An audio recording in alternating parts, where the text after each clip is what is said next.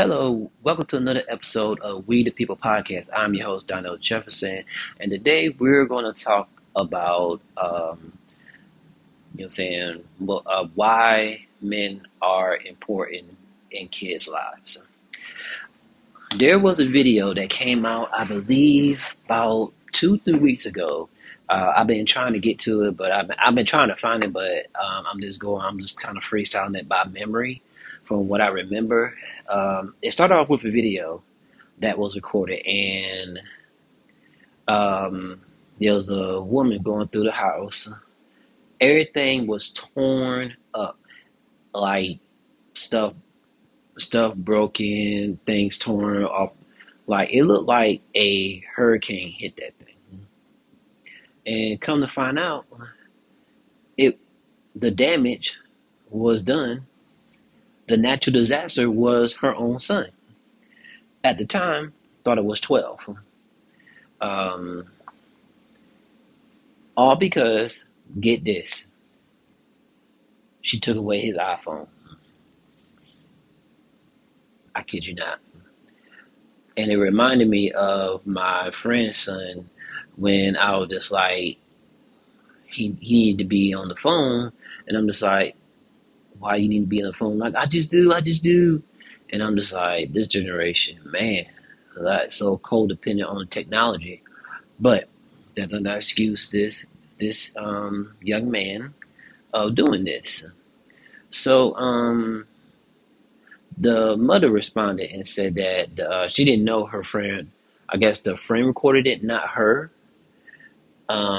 So yeah, I don't know why if I'm a friend what I post something like this because it's not your business. But so I can understand if it's like to for like damage purposes, but yeah, it's not a good look for the friend. But like I said, the woman came in. She told about the friend recorded it without her, I guess, without her permission. But we don't know what she looked like. So she was like, he's not 12, as I mentioned earlier, but he's actually 15. And I believe they said that he's like past 6 foot and almost 200 pounds. I'm like, damn, what kind of kid you got? What kind of baby daddy you got? Your baby dad must be a giant for a kid to be kind of that tall at that age. That's crazy. For She said she feel like she tried everything and like she just struggling. And we already know about the about the single about the stats of single mom. We know that more likely you're going to go to jail, more likely you're going to drop out and stuff. But I feel bad for the kid because coming from me, and a lot of people don't know this, like I had anger issues, and I don't know was it because of abandonment or no one understood me or just I didn't know, so I had to channel that anger, but it was like in elementary, not when I'm damn near middle school, high school, and and it just and I think the number one question is like, where is the dad? We don't know if the dad is a deadbeat. We don't know if he's not of this earth anymore. We don't know, but I think it'll be unfair to assume that he's a deadbeat. But I think one of the good things about this is that it shows that men are needed in the household. Because remember, one of the centers back in the day, I think it was 70s, I would say late 60s, early 70s, that broke up the black home was, I guess welfare. And they picked welfare over their own men.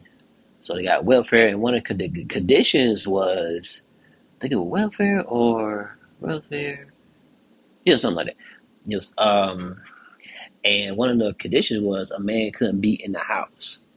Why is that? Why is that a condition? That is purposely breaking. That was the start of breaking up the nuclear family, and it just it's like I said, I feel bad for the kid because he should be able to control his rage. And being a mom, especially when your kid outgrow you and he's like a giant and especially have that growth spurt and he's actually of age at like 14, 15 when he's strong, and these lame laws that you can't even like discipline your kid like you want to. Oh, kids have an advantage. He can act a fool. So then I would have to do, if I was a parent, if I was a father, I would have to do techniques to where I only have to touch him, but he gonna know. And a lot of moms, it's a common frustration, and it's like if he's not in the life, put him on child support, talk to him, but that man needs to talk to his son and guide him so that he won't, end up, like repeating the cycle. If she is keeping him away, because a lot of women will do that. A lot of women will use their kids as child support. You could, fight and fight to the point where I don't know, and it's not an excuse, but I've seen it to where like men have missed a child support payment and he's going off to jail, huh? Or like she throws a fit at him and the she could pull like, oh, that's what you ain't seeing your kid, so you're not seeing your kid, just like that.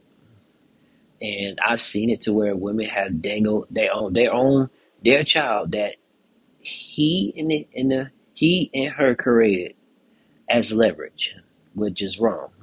And nobody has the balls to say it, but I'm gonna say it today. It is wrong to use your kid as a bargaining chip. Now to pay child support, okay, fine. But don't set it up to where it's like if he get laid off and he miss a payment, oh, he going to jail.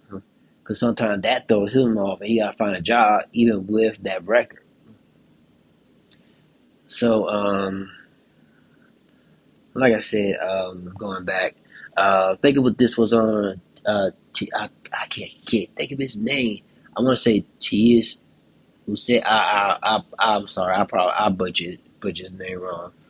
But I probably have to get like the YouTube. But when this came up, I was like, oh man, this is crazy, and this is going on in America. Not every case is like this, but it's the whole, saying single mom, independent. I don't need a man, and this proves that women need men, men need women, children need both parents. It is a win-win-win. Parents get to install, values to the kid. Kid grows up to be a productive citizen.